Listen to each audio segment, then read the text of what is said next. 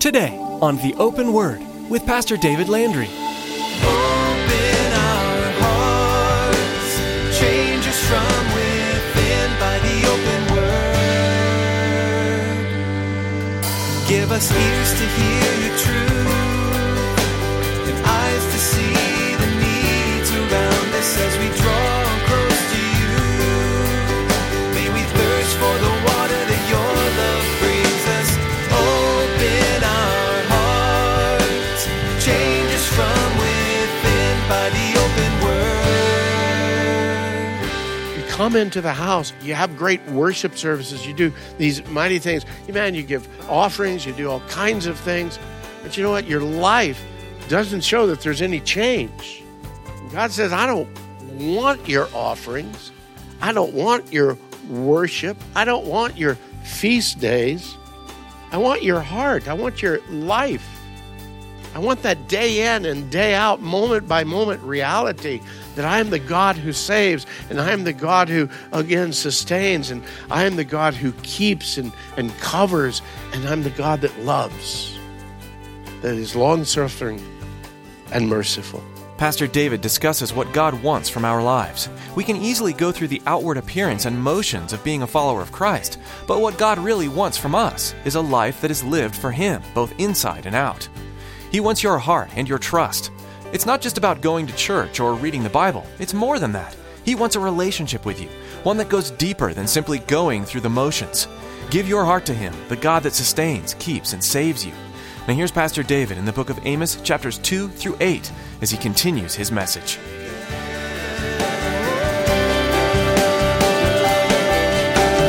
Open our hearts, change us from within by the open word.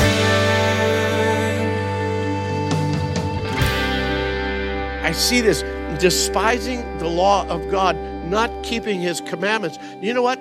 God is ranking that right up there with those that have gone and murdered and ravaged and destroyed people's lives.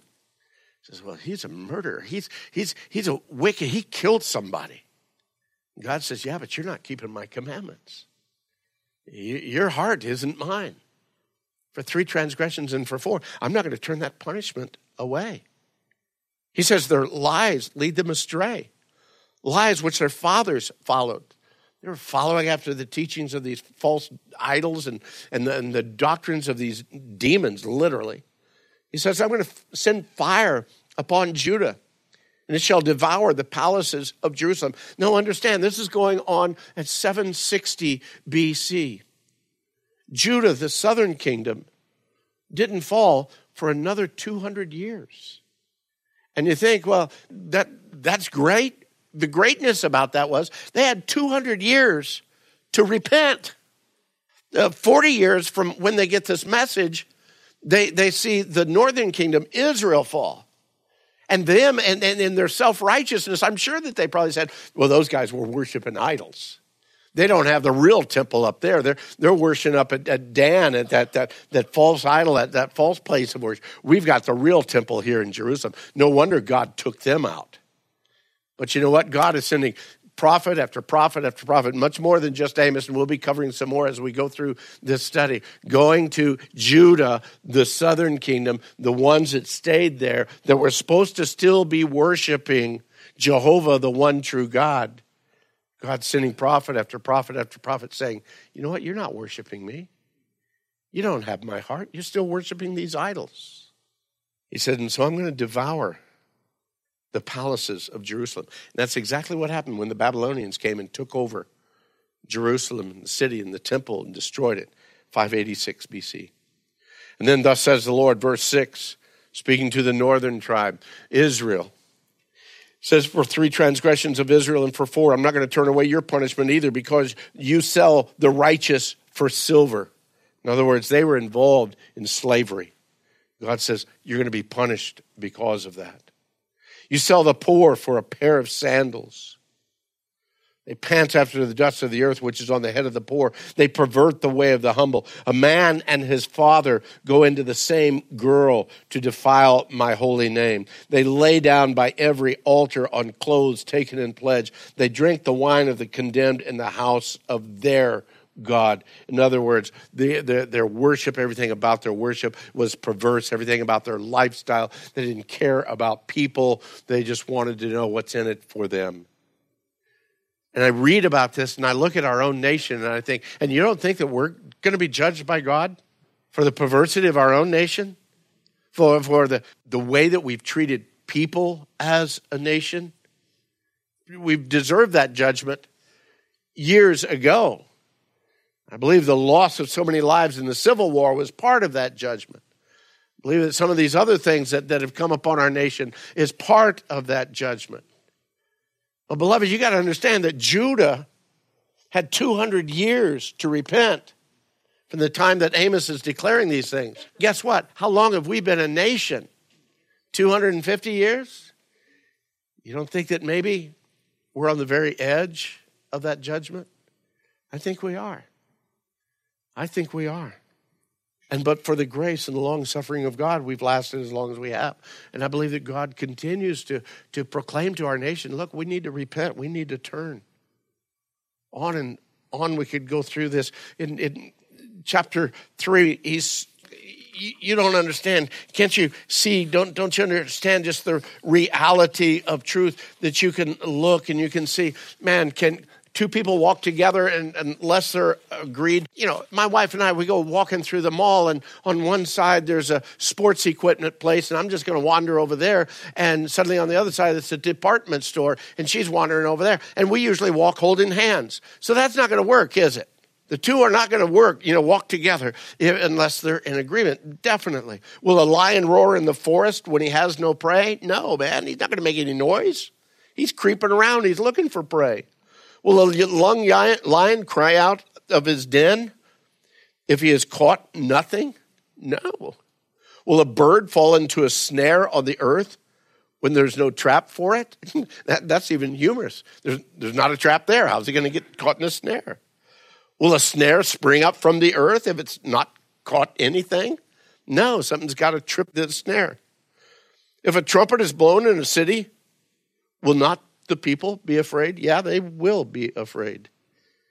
And number 7, if there is calamity in a city, will not the Lord have done it? I think part of the thing is for you and I to realize that there's stuff that happens in the world. I know that there's stuff that happens in the world. It's just part of the reality. We live in a fallen world. But I believe that you and I as believers, I believe all believers, we need to keep our sensitivity attuned. Look and say, was 9/11 a wake-up call for our nation? Or was it just a random vicious act? I believe it was a wake-up call for our nation. The interesting thing is it woke our nation up. Churches, man, the attendance, boom, for about 3 months or so. There was no further attacks. And, Barna, who does the different polls and stuff, he said, not only did the attendance go back down to what it was, but in many cases, in some of the major cities, the attendance went down even further. Because suddenly there was what fear might have been there, wasn't at all. And people's lives were just backing away further and further. Verse 8 there of chapter 3 says, the lion has roared. Who will not fear? The Lord God has spoken. Who can but prophesy? You see, right now, they looked in their lives, and the northern kingdom in particular, man, they were full of peace. They felt secure. They had all the provisions they needed. Life was wonderful for them. Man, they got a raise at work. The stock market was just hitting record levels. Man, housing was man, you could buy a house, the place you wanted. Everything was there. All the gadgets, man, you could get them on Amazon tomorrow delivered. Or maybe if you live in a big city, you get it this afternoon. Everything was wonderful. The problem is it's not going to stay that way. Read verse 9. He says, proclaim in the palaces of Ashdod, in the palaces of the land of Egypt, and say, assemble at the mountains of Samaria. Now that was the height of the idolatry, okay? That's where Israel's main idol worship was. Everybody come up there. See great tumults in her midst, and the oppressed within her. For they do not know to do right, says the Lord, who stored up violence and robbery in their palaces. Therefore, thus says the Lord God, an adversary shall be all around the land, and he's going to sap your strength from you, and your palaces shall be plundered. Thus says the Lord, as a shepherd takes from the mouth of a lion 2 legs and a piece of an ear. Let that sink in for a moment, what he's saying there. I want to go rescue my sheep. That lion got him. Oh, good, I got my sheep, and got a couple of legs and an ear. The lion's already got the rest of him.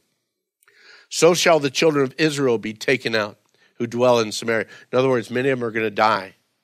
In the corner of a bed and on the edge of a couch. Hear and testify against the house of Jacob, says the Lord God, the God of hosts, that in the day I punish Israel for their transgression, I will also visit destruction on the altars of Bethel, one of their main places of worship, or their idol worship. The horns of the altar shall be cut off and fall to the ground. I will destroy the winter house along with the summer house. The houses of ivory shall perish. In other words, these are the kings and the leaders. I'm going to wipe all of that out. The great houses shall have an end, says the Lord. Chapter 4. Hear this word, you cows of Bashan. He's not talking to the livestock here, okay? The cows of Bashan are well known as being, well-fed, fat and fine, animals. And now God is calling the leadership of Israel, you're nothing but a bunch of cows of Bashan. You oppress the poor, you crush the needy. You say to your husbands, drink wine, let us drink. Lord God has sworn by his holiness, behold, the day shall come upon you when here it is, the Assyrians coming in. They shall take you away with fish hooks, and your posterity with fish hooks. You will go out through the broken walls, each one straight ahead of her, and you will be cast into Harmon, says the Lord. You got to understand, straight out, that's that chain. They're hooked together, 1 to 1, with that chain and that fish hook on their mouth. On and on it goes, the reality and the truth of it. Because those that had so much, those that were blessed so much, they thought that everything was fine. They thought that they were secure in all that they had. And in the midst of their opulence and prosperity, they began to oppress the poor. They began to abuse the people. And they become callous in their own hearts about the things of God. And so God sent in the Assyrians to take them captive, to remove them from their land. Not only them, but their children, their posterity. So it's not only going to be you, but we're going to take your child the same way. And we're going to lead you out single line through the broken down holes in your walls. All of that's going on. And again, down in verse 6, also I gave you, he says, I tried to get your attention. I gave you cleanness of teeth. Now that doesn't mean that they got the whitener strips, okay? That means they didn't have any food to make their teeth dirty. I gave you cleanness of teeth in all your cities, lack of bread in all your places, and yet you've not returned to me. I made it rain in one city and withheld rain from another. One part was rained upon when the other part didn't rain upon. 2 or 3 cities wandered to another city just to drink water, but they were not satisfied. Yet you didn't return to me. So God brought natural, cataclysmic events into their country. Maybe it's like, I don't know, hurricanes that wipe out a whole section of their country. Maybe it was massive fires that attacked whole sections of their countries. Maybe it was tornadoes year after year after year in sections of their country. Kind of like what we've experienced over the last decade or so. We've had so many massive hurricanes and floods in our areas. It's just absolutely amazing. The fires up in the Northwest this year, again, just amazing. God says, I've done all these things, and yet you've not returned to me. I blasted you with blight and mildew. You even had the locusts come against you, but no, you didn't change. You didn't do anything. He says over in verse 4 of chapter 5, thus says the Lord to the house of Israel, seek me and live, but do not seek Bethel, again, that place of idol worship, nor enter Gilgal, again, a place of idol worship, or Beersheba, for Gilgal shall surely go into captivity. Bethel shall come to nothing. Seek the Lord and live, lest he break out like fire in the house of Joseph and devour it, and no one to quench it in Bethel. You who turn justice to wormwood and lay righteousness to rest in the earth. Down in verse 14, seek good and not evil, that you may live, says the Lord God of hosts. Verse 15, hate evil, love good, establish justice in the gate. Because, beloved, the day of the Lord is coming. Verse 16, therefore the Lord God of hosts, the Lord says, there shall be wailing in the streets. They shall say in all the highways, alas, alas. They shall call the farmer to mourning, the skillful lamenters to wailing. All the vineyards shall be wailing, for I will pass through, says the Lord. Woe to you who desire the day of the Lord. For what good is the day of the Lord? It's going to be darkness and not light. It'll be like a man's fled from a lion and he met a bear. As though he went into his house for safety and he leaned his hand on the wall and there was a serpent there that bit him. Is not the day of the Lord darkness and not light? Then look what he says about their worship in verse 21. I hate, I despise, I do not savor your feast days or your sacred assemblies. You offer me burnt offerings and grain offerings. I'm not going to accept them. I'm not going to regard your fatted peace offerings. Take your worship away from me, the noise of your songs. I'm not going to hear the melody of your stringed instruments. But let justice run like water and righteousness like a mighty stream. So in other words, what he's saying, you come into the house, you have great worship services, you do these mighty things. You give offerings, you do all kinds of things. But you know what? Your life doesn't show that there's any change. And God says, I don't want your offerings. I don't want your worship. I don't want your feast days. I want your heart. I want your life. I want that day in and day out, moment by moment reality that I am the God who saves and I am the God who, again, sustains and I am the God who keeps and covers and I'm the God that loves, that is long-suffering and merciful. But they're not going to do it. Look down at verse 27. Therefore, I will send you into captivity beyond Damascus. Yeah, Damascus is in Syria. They're going beyond Damascus, says the Lord, whose name is God. Chapter 6, again, woe to you, all these things that are going on. You're not grieved because of what's going on. Verse 9 of chapter 6, shall come to pass that if 10 men remain in one house, they shall die. When a relative of the dead with one who will burn the bodies picks up the bodies to take them out of the house, he will say to one inside the house, are there any more with you? Then someone will say, none. He'll say, hold your tongue, for we dare not mention the name of the Lord. For behold, the Lord gives a command. He'll break the great house into bits, into pieces. On and on he goes. Chapter 7, he speaks, the Lord God showed me. Behold, he formed locust swarms at the beginning of the late crop. Indeed, it was a late crop after the king's mowings. And so it was, when they had finished eating the grass of the land, that I said, O Lord God, forgive, I pray. Oh, that Jacob may stand, for he is small. So the Lord relented concerning this. It shall not be. So in other words, the Lord sent a plague to them. They repented. God says, okay, let's move forward from here. You think, well, that's great.